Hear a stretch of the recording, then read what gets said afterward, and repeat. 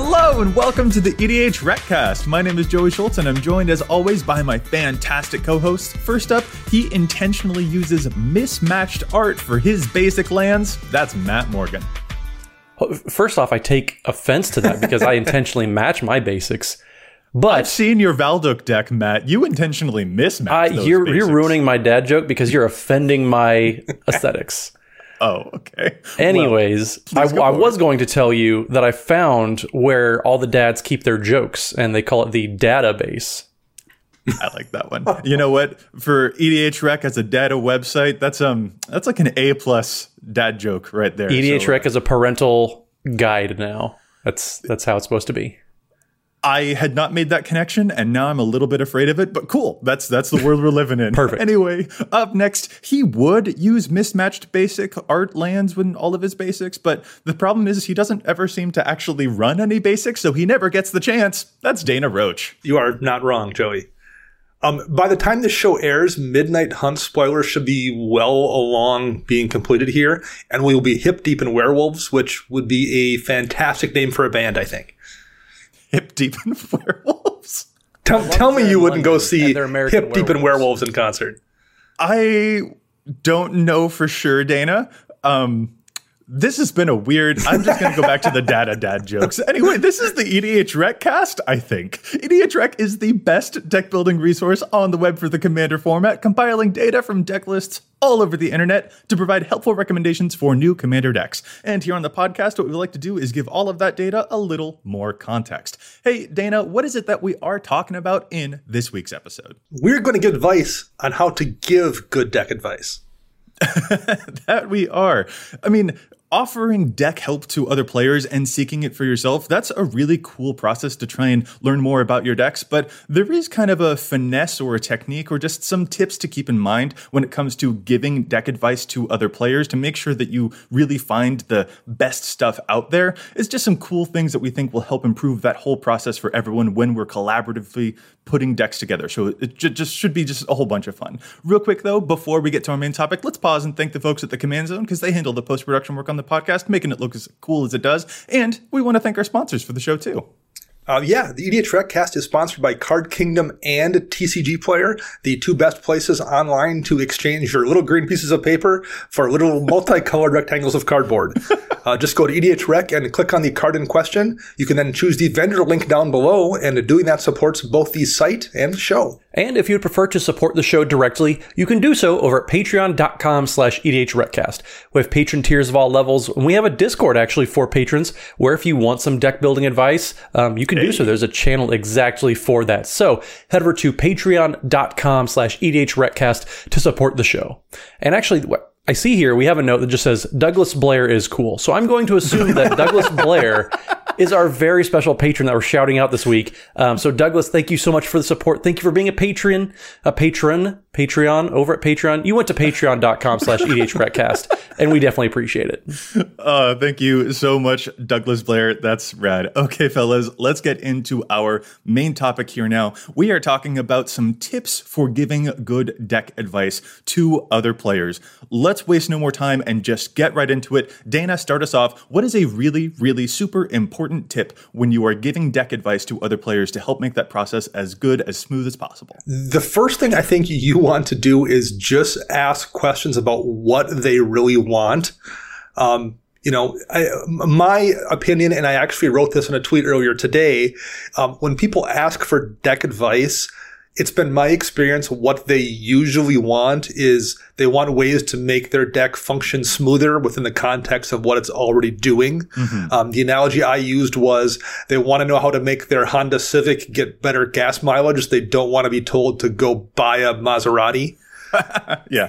And I think that, and maybe they do want to get told that, I don't know, but like the way you can verify that for sure is just to ask them what exactly they mean by, how can my deck be improved? Like find out what they want, what their goals are, what their favorite thing is about that deck. Just ask questions to give you a better idea of what they're really looking for. Yeah, no matter what the conversation looks like, just to reinforce what Dana just said, like, yes, you probably ask a couple questions, but chances are you're not asking enough. Like, and just assume like you're never asking enough. You want to be able to help them and make it useful. You can do so just by understanding the person, understanding their motivation for the deck, and just what they want to be doing with it. Like, chances are you're not asking enough questions. You're not trying to dig deep enough, and kind of a saying that I know I've said to these two behind the scenes, but it kind of goes, people always seek to be understood, but they never try to be understanding. They never try to understand other people first before they're understood themselves. So seek to understand what the person is that you're having that conversation with. And then I think the advice giving session will go so much smoother because you're giving more relevant advice to, whoever you're trying to help. So, Dana, I'm curious, what are some of the kinds of questions that you would propose asking in this case? This is a thing I do on my other show quite a bit. On Commander Central, we do deck techs several times a month. And we actually have a checklist of questions we send out to people in advance before we do those deck techs. We ask things like, what are your deck's weaknesses? What are the strengths? What cards do you really enjoy playing in the deck? That way you don't suggest removing that one fun pet card that they happen to like a lot that might not be a perfect fit for the deck. What's your budget? What power level do you play at? Do you want to stay at that power level? Just things like that, just to get an understanding of, again, just what they're actually looking for. I think too that there is kind of there are a lot of assumptions I think that we can make whenever we see any given commander. If I see a Veyron deck, for example, I might make a very quick assumption about this is probably a very stormy, goes off very, very quickly type of deck. But the player might be after something completely different. They might be looking for, I just really, really, really like the Shark Typhoon card. So the entire deck is just built around Shark Typhoon as a card. And I just want to make that specific synergy happen. I'm not trying to storm off. I just want to make a lot of flying shark tokens. That might be the direction of their deck. And that's the kind of thing that needs to be uncovered with more personalized questions. And so asking, what is your favorite thing about this deck, or those pet cards like you mentioned, that can be very big and can help me as a person giving deck advice. I'm not going to make an assumption and give a bunch of advice based off of what I think a Veyron deck would normally look like. Yeah, understanding the win condition and how they want the deck to play, that's square one for me. At least where I would start is, how do you want to win? What do you want to be doing with the deck? Because if you start throwing out a bunch of different win conditions that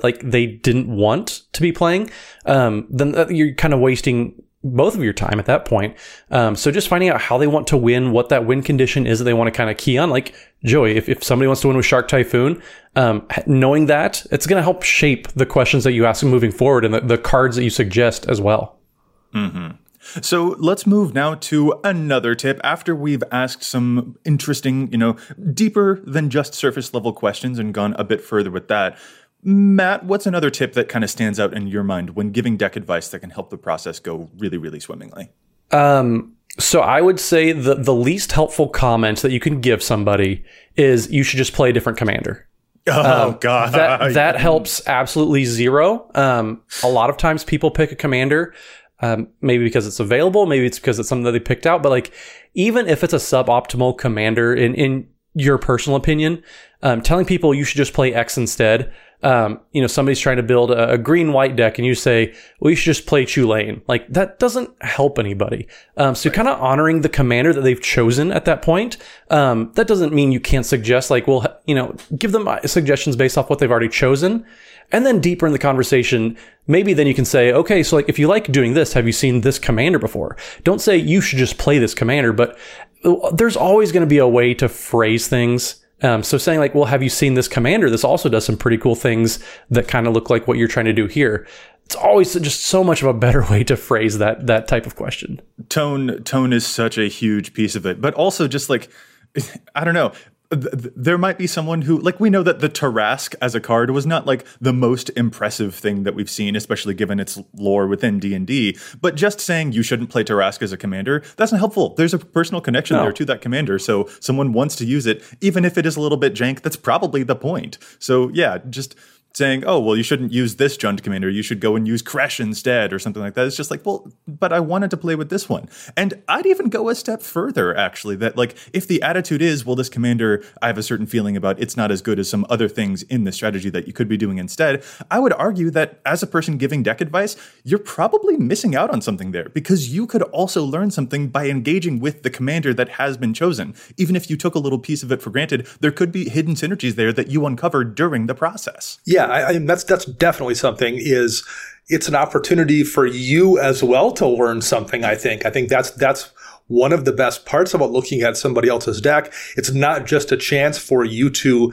flex your knowledge. It's a chance for you to maybe pick up something new that you hadn't thought of.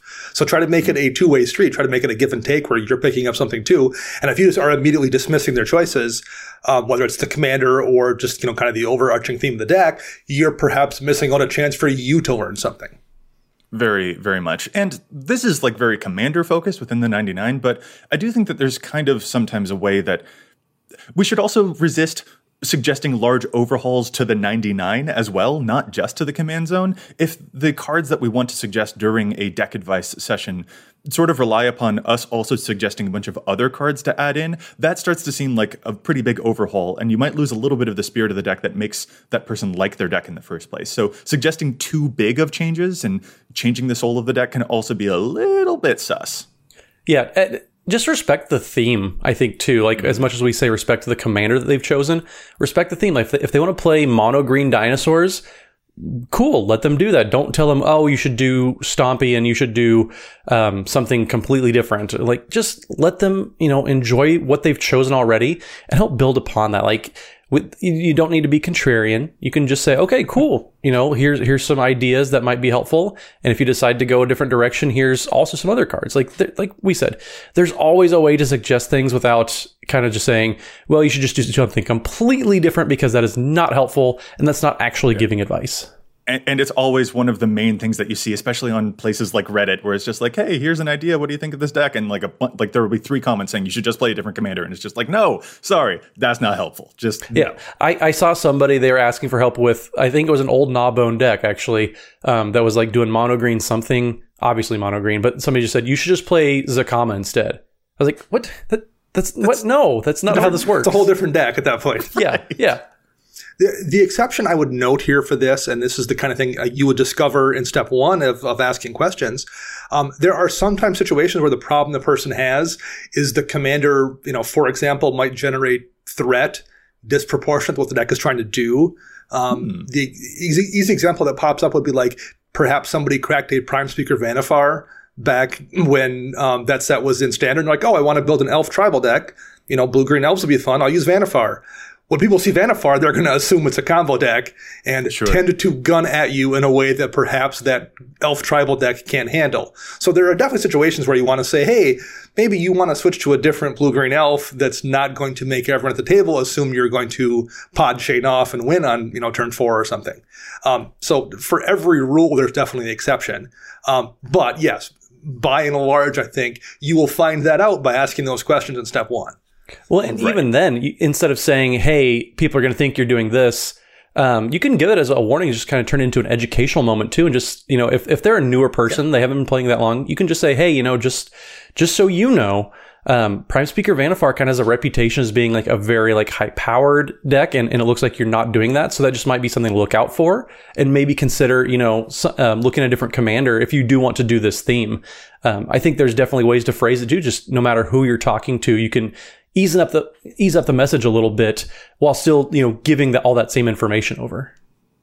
I'm going to move us now to another tip that I'm personally I really want to get to this one because this, I think, is one of the bigger things that I see when folks are putting a deck list out there and asking for tips. One of the common things that I see is that a lot of players will suggest like 5 cards to add, but only 1 card to cut. And so my rule here is don't just suggest adds, also suggest cuts, because we can't play 120 card decks.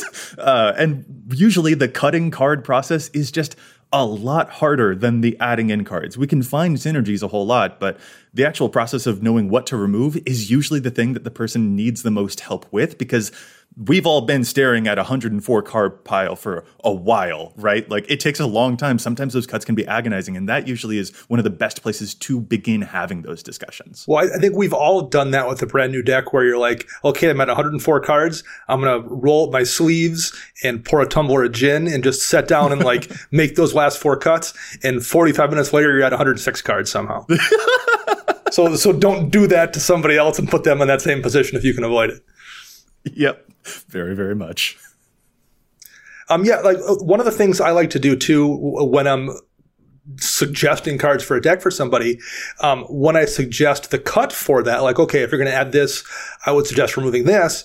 I try to stay kind of one for one in terms of role in the deck as well. So, if I'm suggesting adding a removal spell, assuming they have a decent amount of removal, I try to suggest replacing, this removal spell with that removal spell.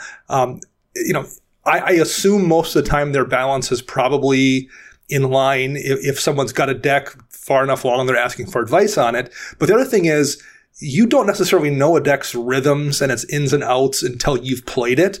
And, you kind of want to assume that person does. And I don't want to try to add suggestions that shake that up too much. I want to kind of keep the deck the way it currently is and just make suggestions that might make individual pieces in that deck better than what's currently there, because that's not going to just change how the deck plays in that person's hands. Yeah, I really like that suggestion, Dana, of just if you're suggesting a removal card, suggest a removal card to have removed itself. Keep those cards and the suggestions that you're keeping, like maybe like offer one for one, like keep them in the same category. Don't tell them, oh, well, take out this card that's on your theme and put in Rhystic Study. I mean, that's kind of a no-brainer. That doesn't really help anything. But look for cards that are kind of in that same category and give them, well, if you like this card, this one might be a little bit better, might be a little more helpful in more situations. But keeping things in that same category, I really like that idea, Dana. This kind of goes into what I'm kind of calling the Volo rule. Volo is that new Simic commander from Adventures in the Forgotten Realms, where he's the human wizard, the 3/2 legendary 4-mana guy. Whenever you cast a creature spell that doesn't share a creature type with a creature you control or a creature type in your graveyard, you copy that spell. So he doubles up your creatures, which is really, really cool. But a very interesting facet of building that deck is that you have to pay a lot of attention to the different creature types that you're using, and you usually don't want an overlap. So it's a kind of funky experience to be like building a Volo deck and saying, all right, I've got this beast here and I've got this fairy and I've got this serpent or this snake or this thopter.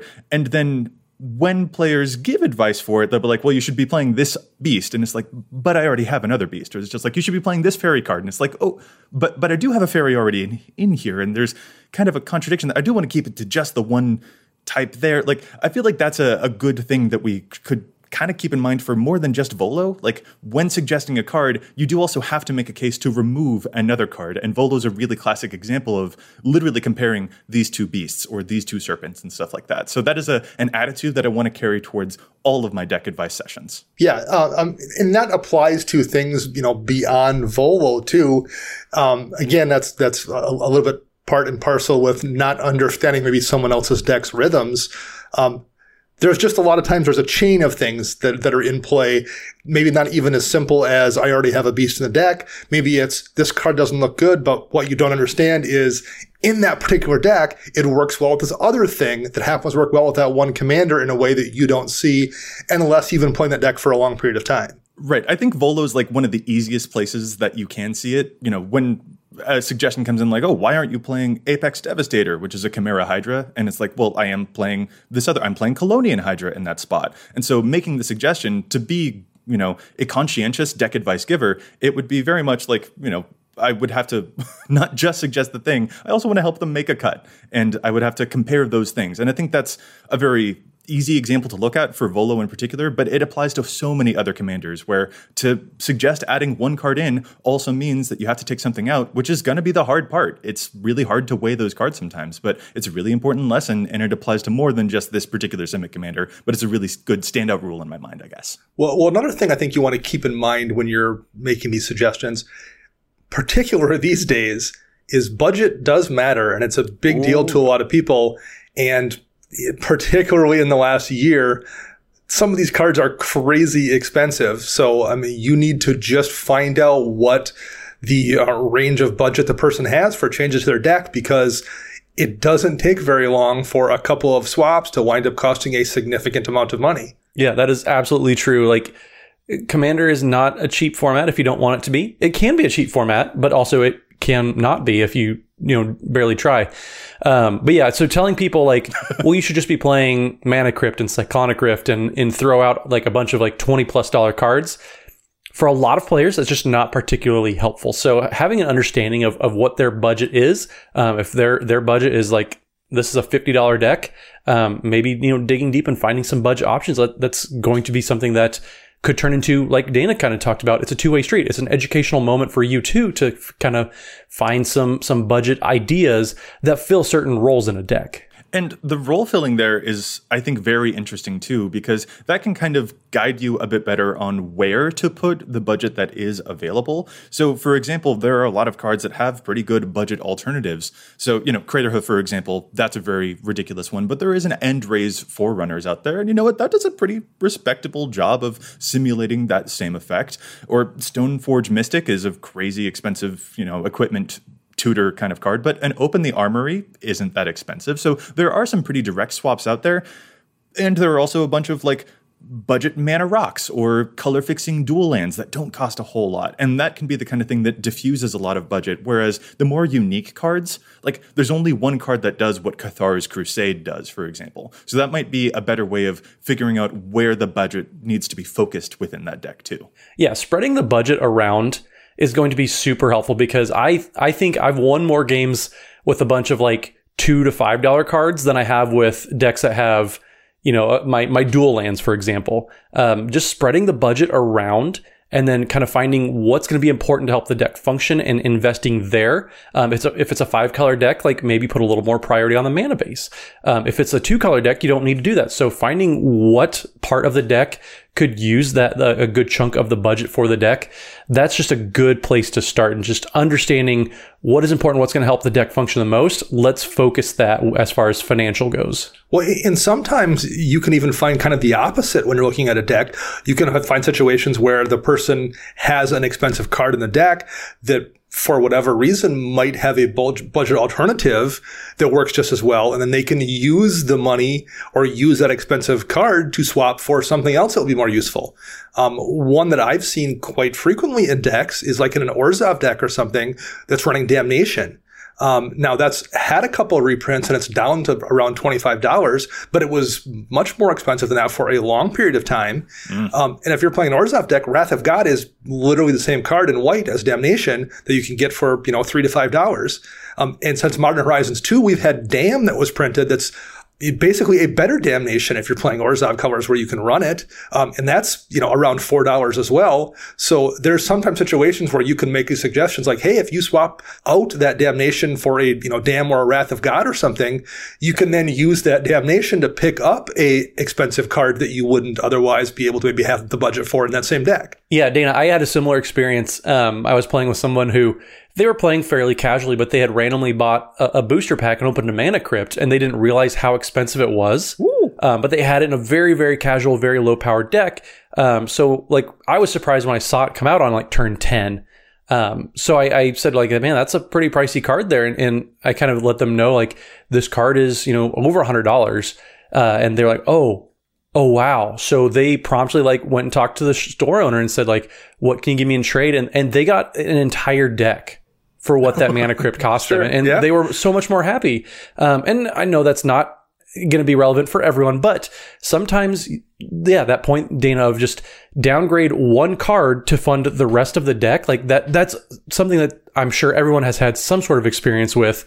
But yeah, so just helping people understand, maybe if you take a lateral move here, you free up some cash, invest in other parts of the deck. Especially because one very expensive card in the deck is not going to have near the same amount of impact as several $3 or several $5 cards in the deck. When the budget is spread around, you will feel it more often, because the chances of you actually drawing that one expensive card every game, not high in a 99 card format. Yeah, the Underground Sea in my Ukima and Khazar deck is purely a luxury thing because I already had it. It does not add win points to that deck at all. It is less powerful than the Hardened Scales, which is a $5 card. Well, that's another one that fluxes too. But that's another thing to just be aware of. It's just budget is a really important thing to keep an eye on. But you're totally right that that's a way less expensive card that is doing a lot more work. And putting more effort into that type of style is going to pay off way more dividends in the future. And that's the type of thing to be certainly conscientious of. Moving on to another one. Here's another personal point that is, I think this might be the very first thing that I look for whenever I see a brand new deck list.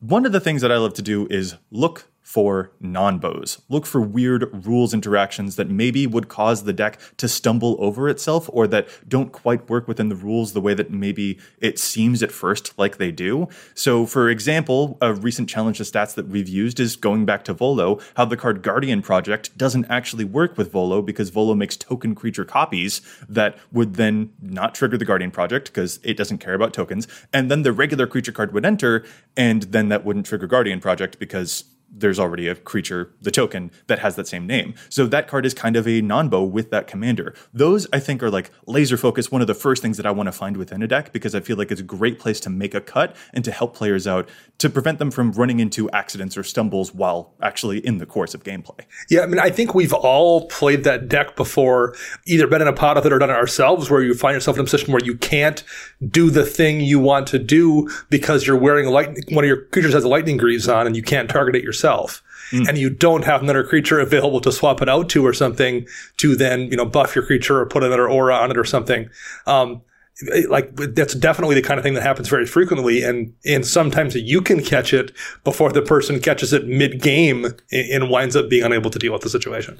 Well, I was actually going to use that exact situation there, Dana. I was helping somebody with a Valduk deck of their own, and they had 0 other creatures than Valduk. So the deck was in completely equipments, auras, stuff like that. And they had, I think it was 4 different Shroud type of enablers.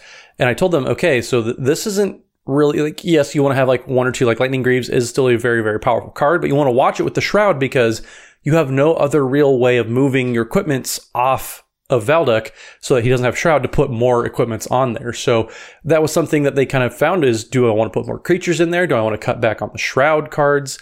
So yeah, definitely if you see something like that, kind of giving them a helpful nudge of, oh, hey, just so you know, this doesn't work the way you hope it would, definitely is going to be appreciated on more times than not. Right. When it comes to parallel lives in an Ave Progenitor Ooze deck, that's also a thing that doesn't quite work out. That's the type of non-bow to certainly be looking for. And actually, another example that comes to my mind right now as I'm thinking about it is you mentioned Shroud there, Matt, but a huge one I think is also Protection, especially if you're playing like a Heavy Auras deck or something like the Sword of cycle as well, Sword of Feast and Famine, for example. Those protections are really, really great abilities to keep you protected from enemy creatures and from enemy, removal spells. But I have certainly run into cases where I didn't realize it, but my own Sword of Feast and Famine was preventing me from enchanting or using a spell on my own Virdis, for example. He's got protection from black and from green, and that sword's really, really good, but that does affect the cards in my deck that I would need to use to target him or enchant him. It would make those things fall off, so I'm going to play fewer of those auras in that deck now because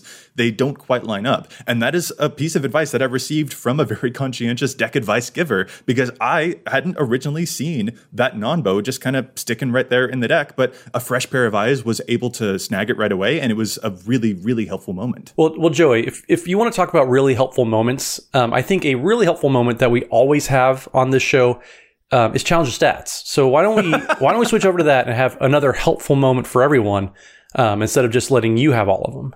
Oh, how very dare. But yes, Challenge the Stats. Oh, how the turntables. Oh, how the turntables. Yes, Challenge the Stats. It's one of our favorite segments here on the show because there's so much data on EDHREC, but we don't always agree with it. Sometimes they think that cards are seeing too much play or too little play, so we love to challenge those stats. And of course, don't forget, Challenge of Stats is sponsored by altersleeves.com. It's an awesome website if you want to pick up some extra bling for your cards and for your decks. You can suggest them even too, like I am suggesting to you right now. So this helpful deck advice this week, head over to altersleeves.com/EDHRECast. That'll let you know that we sent you over there. Supports the show, which we definitely appreciate. And you're able to get custom art sleeves for all of your cards, which includes some of our handsome faces even. Very nice. Dana, let's start it off with you this week. What's your challenge? My challenge here was sent to us by listener at Sir Charles Gaiman on Twitter. I think it's Gaiman and not Gammon. And his suggestion is for Arami of the Dead Tide decks. For those who don't remember, Arami is a Merfolk wizard that can tap to exile cards from your graveyard equal to the number of opponents you have, and target creature card in your graveyard gains Encore until end of turn. And what Encore does is when you Encore something, you exile the creature and pay its mana cost, and you make a token of it for each opponent you control that attacks this Turn of Fable. The suggestion here is for the card Grim Guardian that's currently only showing up in 12 of the 1,300 Arami decks in our database. Grim Guardian is a enchantment creature with Constellation, and whenever it or another enchantment enters the battlefield under your control, each opponent loses a life.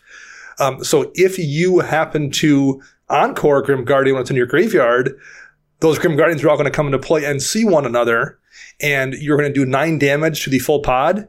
And looking at Arami decks, Panharmonicon is a very frequently ran card in those decks because, to abuse that ETB trigger off most of the stuff that it's going to encore, well, then that turns into 18 damage to a full pot of Panharmonicon. So for 3 mana, that's a good bit of damage just in general. That's taking a quarter of everyone's life total almost, let alone if you happen to be able to take half of it out with a trigger off of the Panharmonicon. So I think that's a really good suggestion. It definitely should be in more than just 12 Arami decks for sure. Grim Guardian is a card, I just don't know how it hasn't caught on in more Enchantress decks that are playing black. That card just seems so good. Doomwake Giant is played, but Grim Guardian isn't. I've never understood that. But Doomwake Giant also, that's a great constellation to give all of your opponent's stuff -1/-1. That also seems like a really great target for Arami too. Is this a double challenge? That's a really good suggestion. Well, and the thing about Grim Guardian too, with the way it works with Encore, they don't go away, those copies, until the end of the turn. So then you have your second main phase if you happen to have more enchantments in hand to cast those enchantments and again get multiple triggers. So that's just the 9 damage to each opponent is just kind of the worst case scenario. It could be more if you're able to take advantage of that second main phase. Arami Enchantresses, it's coming up. There we go. It's the new deck. I absolutely love it. Y'all, I might need to build this because you know me, I love my Reanimator. I'm going to move to my challenge now, though, because I can already... I can sense Matt's eyes glaring at me, bringing up Reanimator whenever I can. Don't worry, Matt. That is true. My challenge this week is not based on Reanimator, but it is based on the fact that we've got a lot of treasures going out in the world recently. Treasures are everywhere, especially after the wake of AFR. Just so many artifact tokens entering the battlefield all over the place, which has caused me to give another look to the card Leonin Elder. This is a 1-mana 1/1 cat cleric that says whenever an artifact enters the battlefield, you may gain 1 life. It's not just to enter the battlefield under your own control, it enters the battlefield in general. So even if an opponent is smothering tithing all over the place, you can gain a lot of little life increments here in a lot of really big ways. And particularly, I think this is important for decks like the new Trelasara or Karlov of the Ghost Council that love to get very, very small, just a dozen of small increments of life gain here and there to buff themselves up to deal a ton of commander damage. This is a cat cleric that only shows up in 334 decks, but now that treasures are such a mainstay in EDH, I really think that this is a, quote, soul sister type of effect that deserves a second look. Joy, I'm really proud of you for suggesting a card like this. So yeah, it's really good. Really good way to punish all those food tokens and the treasure tokens and all those different tokens that are coming out now. Yeah, it's a good call. I'm so glad. Usually, you, Mr. Selesnya, and me, Mr. Golgari, we don't usually see eye to eye, but I'm glad that we could find a connection here, Matt. We'll bond every now and then, yes. And when we do, it's truly magical. Indeed. All right, let's move to your challenge. Round us out. So this challenge actually is from a deck I believe you still do have, Zephi Thunder Conductor or Collector, depending on what packs you open. But in Zephi, the Thunderous one, a card that I think is not seeing enough play is Spreading Insurrection. So Spreading Insurrection is a sorcery for 4 and a red that says gain control of target creature you don't control until end of turn, untap that creature, and it gains haste until end of turn. So we've seen all sorts of these effects before, Act of Treason, all of these, they're all over the place. And paying 5 mana for one seems to be a little sus, I'll admit. But when you consider this one has Storm, which means that whenever you cast it, you get to copy it for each other spell you've cast this turn, this can get a little out of hand with Zephi. So Spreading Insurrection, being 5 mana, satisfies the Magecraft ability on Zephi, where if a spell's mana value is 5 or greater whenever you cast or copy it, you create a 4/4 blue and red elemental creature token. That's pretty great considering that Spreading Insurrection hits that 5 mana slot. You're going to copy it several times more often than not. And also, you're going to get a a whole bunch of 4/4s, but also for on B, you're going to get all of their creatures too. You're going to take a lot of blockers out of the way and attack them with them. So it's a great win-win type of situation. Only 11% of Zephi decks are playing it so far, and it's fairly new. It did come out in Modern Horizons 2, but there's so much upside here. It looks like a lot of players, in the typical decks that we're seeing, they're really trying hard to hit that 10 CMC or the 10 mana value spot for the spells, which there's a lot of upside there. That's a very, very splashy effect. But if you're just focusing on that 5 mana value spot, I think you're going to be able to get a lot more consistent value from that. You're going to be able to cast your spells more often than not.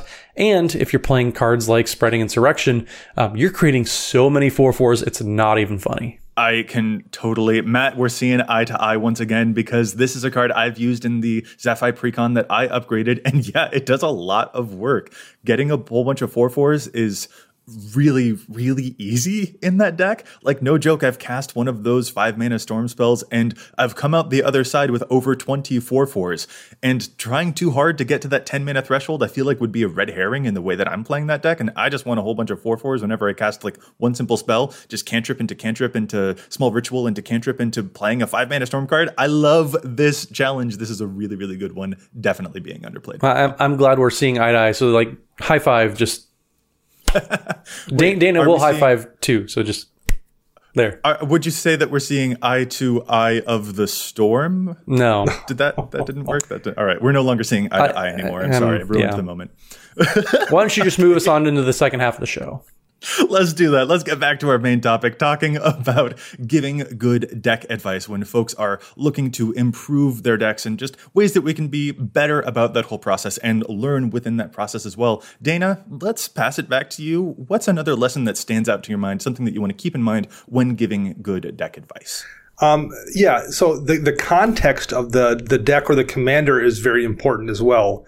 A really obvious example here would be the red-green Omnath and the red-blue-green Omnath and 4-color Omnath are all ostensibly landfall decks, but they all play very differently from one another. Yeah. Not all landfall effects are kind of the same, or what you want from those effects are the same necessarily. Even things like Phylath and red-green Omnath, which are the same color pair at least, they still play very, very differently. So knowing what the specific deck is trying to do in the context of that commander and how the person has it built is very, very important. I love that. I think it's very easy for us to just say, oh, it's a landfall deck, and for us to assume that we know what that means in general. But there are different flavors of landfall deck, as you just mentioned. And even just like Phylath, it comes down and it automatically populates the board, and then you can improve that board a little bit later. But Red-Green Omnath, he comes down, and then you want the landfall drops to fill up the board. That's a very different type of tempo. So just saying, oh, it's a landfall deck, there's like 18,000 different flavors of landfall deck. Well, and don't forget the, if you're playing AC Tyrant of Gyre Straits, that's a completely different type of landfall deck where you play a land and then you pick up your entire deck. That's a very, very different, very different strategy. I need to clarify. But yeah, every single deck operates a little bit differently. So just kind of paying respect to what the commander's role is in that theme that they're trying to do. Really important. There's different flavors of Spellslinger decks. Like some people are trying to do kind of the Mizzix version, and have like Mizzix's Mastery, all that kind of fun stuff. But also there's just, straight up, I'm going to cast a whole bunch of spells, kind of like some of the new Prismari commanders where they just want to cast as many spells and deal a whole bunch of damage.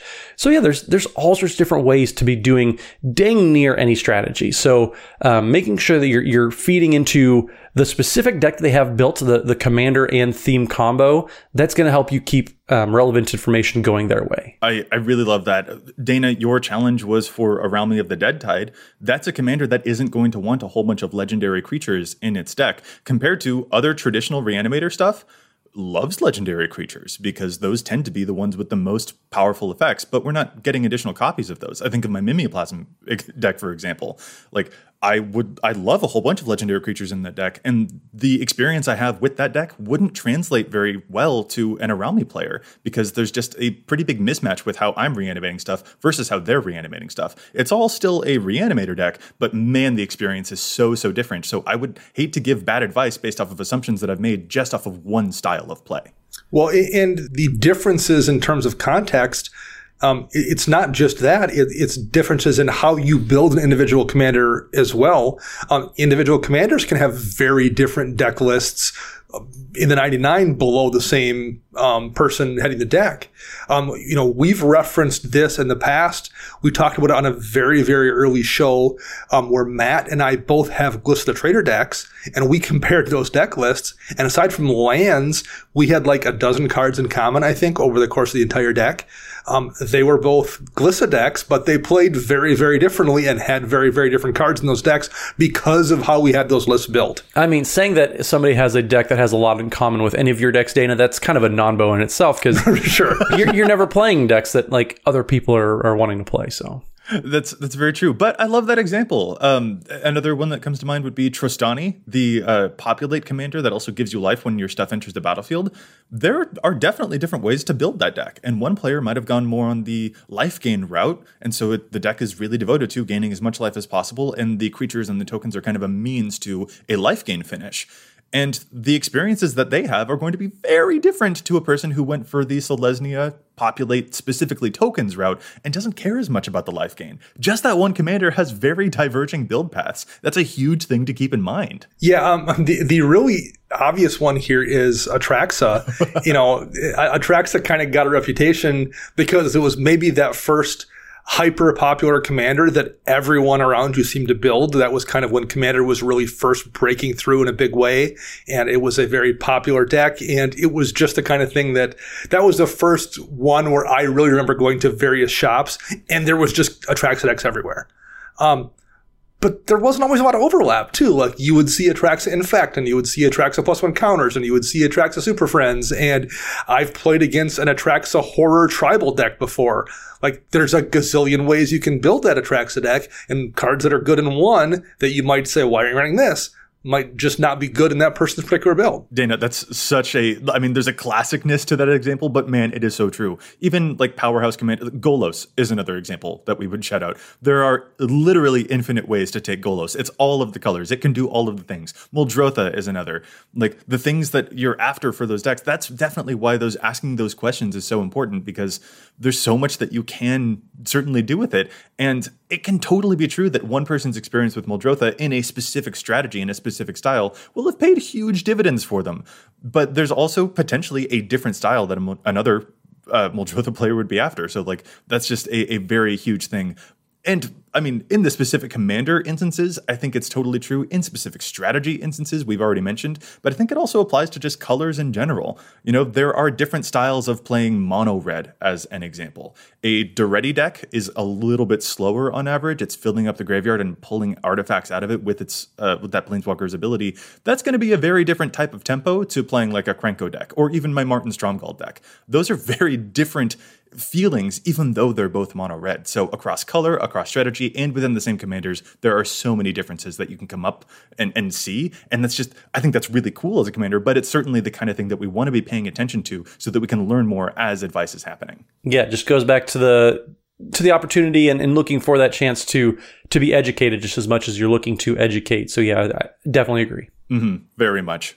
All right, there's one other tip here that I kind of personally want to get to that is probably a little bit hard to communicate, but I'll do my best. And it's basically acknowledging our own biases, or sometimes the baggage that we bring into evaluating different cards, which sometimes comes from the different experience or the different strategies that we're playing, but can also not necessarily puzzle piece mesh well with what other players are doing in their decks. As a kind of strange example, I once saw someone on Reddit telling another Keurig player not to play extort cards because they didn't personally like extort cards. Extort being that mechanic where you can pay a black mana and then drain a life from each of your opponents. And Keurig is that Phyrexianizing mana guy, the mono black commander who can just let you pay life instead of paying the black mana, where extort is super, super good because every time you cast a spell, you can just pay 2 life and then gain 3 life. So it's always a plus. It's super, super awesome. But there was kind of like a hang up there that I noticed, and I'm like, I don't think that quite meshes with what the other player is after. And I am not innocent content of this. There's totally going to be instances where I don't like the fact that this card is a color break, so I don't like that card. But that card could be still very, very good in someone else's deck. So acknowledging our own personal biases is really, really important when we're suggesting cards or claiming which cards to cut, because we need to be aware of what that player is after, not just what we think about a card. I mean, if I gave cards only based off stuff that I like, I would never suggest a blue card. And that limits me in giving advice to people. So yeah, just it limits yourself if you're taking all of your personal biases and preferences and applying them to everyone. It shuts off a lot. There's so many cards out there, and so cutting yourself off from a swath of those to be able to help other folks, you're really only doing yourself a disservice, because you're making yourself less helpful, because you're letting your personal tastes and preferences get in the way of you giving better advice. I mean, there are sometimes things that you just don't like against all logic or reason. I'll use an example. I'm not a fan of Faithless Looting. I recognize it's a very powerful card, and I recognize it has a lot of strengths in Commander. For me personally, I don't really do anything reanimation-wise in red. So I almost never want to dig down for a combo or put cards in my graveyard. I just want cards in hand. Faithless Looting doesn't let me get cards ahead, so I don't like it. It never feels good to me. That doesn't mean it's not a good card, though, in some decks. It doesn't mean it's not a good card in someone else's hands based on their playstyle. So I'm not going to just flatly refuse to recommend Faithless Looting in a deck where it may make a lot of sense, just because it doesn't fit my personal playstyle. You need to kind of be open-minded about how everyone else may play differently than you and have different likes and dislikes than you. Well, I don't understand at all why you would not enjoy putting cards into your graveyard. I knew you would not understand that one, Joey. Yeah, it doesn't make any sense. But that is the thing that is important for me to know when looking at decks that you are looking to get advice on too. It's just here's the thing that just for whatever reason, discarding the cards, getting milled, for example, getting milled is a thing that a lot of players don't really enjoy the feeling of. So if there are good cards that also have a self-discard component or a self-mill component, that would be great for the deck, but the players don't necessarily like that feeling, then I'm not, it would be irresponsible for me to suggest, oh, Dana, you should still be playing Faithless Looting. I can't believe you. You're just ignoring value. You're leaving value on the table. That's not constructive. It wouldn't be useful for me to do that, even though I do wish you would play a little bit more Reanimator, but that's a different story. Well, and this little exchange that we just had here kind of brings me to my next point, was just know that you may not necessarily be the expert on any given deck. I mean, Joey, you're the resident necromancer, as Joseph, as a necromancer myself, Schultz, and Dana's all about getting that value. So everybody, has those preferences that they have. And so being able to defer to other people always has been very, very helpful. I know all three of us have been tagged in threads asking for deck advice. And I've had to kind of pass off and say, I don't really know how to play this type of strategy. Maybe you could ask this person. Even if you can't give the advice, I know a lot of people want to be able to give advice. Sometimes it's just as helpful to kind of direct people to somebody else who can be more helpful than yourself. Commander is a very social format, so turning the deck building process into a social experience too, it's never hurt, and just helping and getting more people involved, because then it becomes kind of the village is raising the children kind of scenario where, even though I'm not doing one thing specifically, I'm helping find somebody else who can do it better than I can. I totally love that. There's kind of a, having gotten to know you guys specifically, I know that when I'm looking for something that's combat based or, some cool onboard tricks, that Matt is the person that I think I'd get a little bit more from. And if I'm looking for very hyper tuned, get a bunch of tiny cool polishes here, draw 2 cards, lose 2 life, and get this with a little tiny incremental stuff, that's certainly kind of within Dana's wheelhouse. And that is the kind of thing that we discover together. I totally love that. And if someone comes to me asking for help with something aggro, I'm going to be please talk to Matt Morgan, because I don't know what I'm doing in this case at all. And it's good to recognize those things.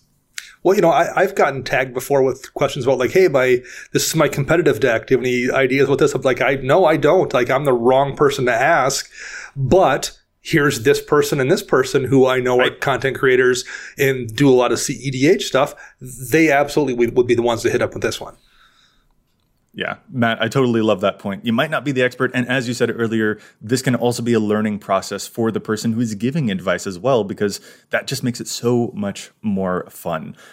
Okay, so having talked now about a whole bunch of different ways to, be more conscientious or to give better deck tips to other players, I want to finish out the show with a small conversation about how do we get better at taking deck advice? Dana, do you have any ideas about, when you've put a list out there and you start to get suggestions, are there any things that you want to keep in mind so that you are better at the receptivity piece of it as well, not just the giving advice portion? Well, sure, because, we talked about keeping an open mind. That definitely goes both ways.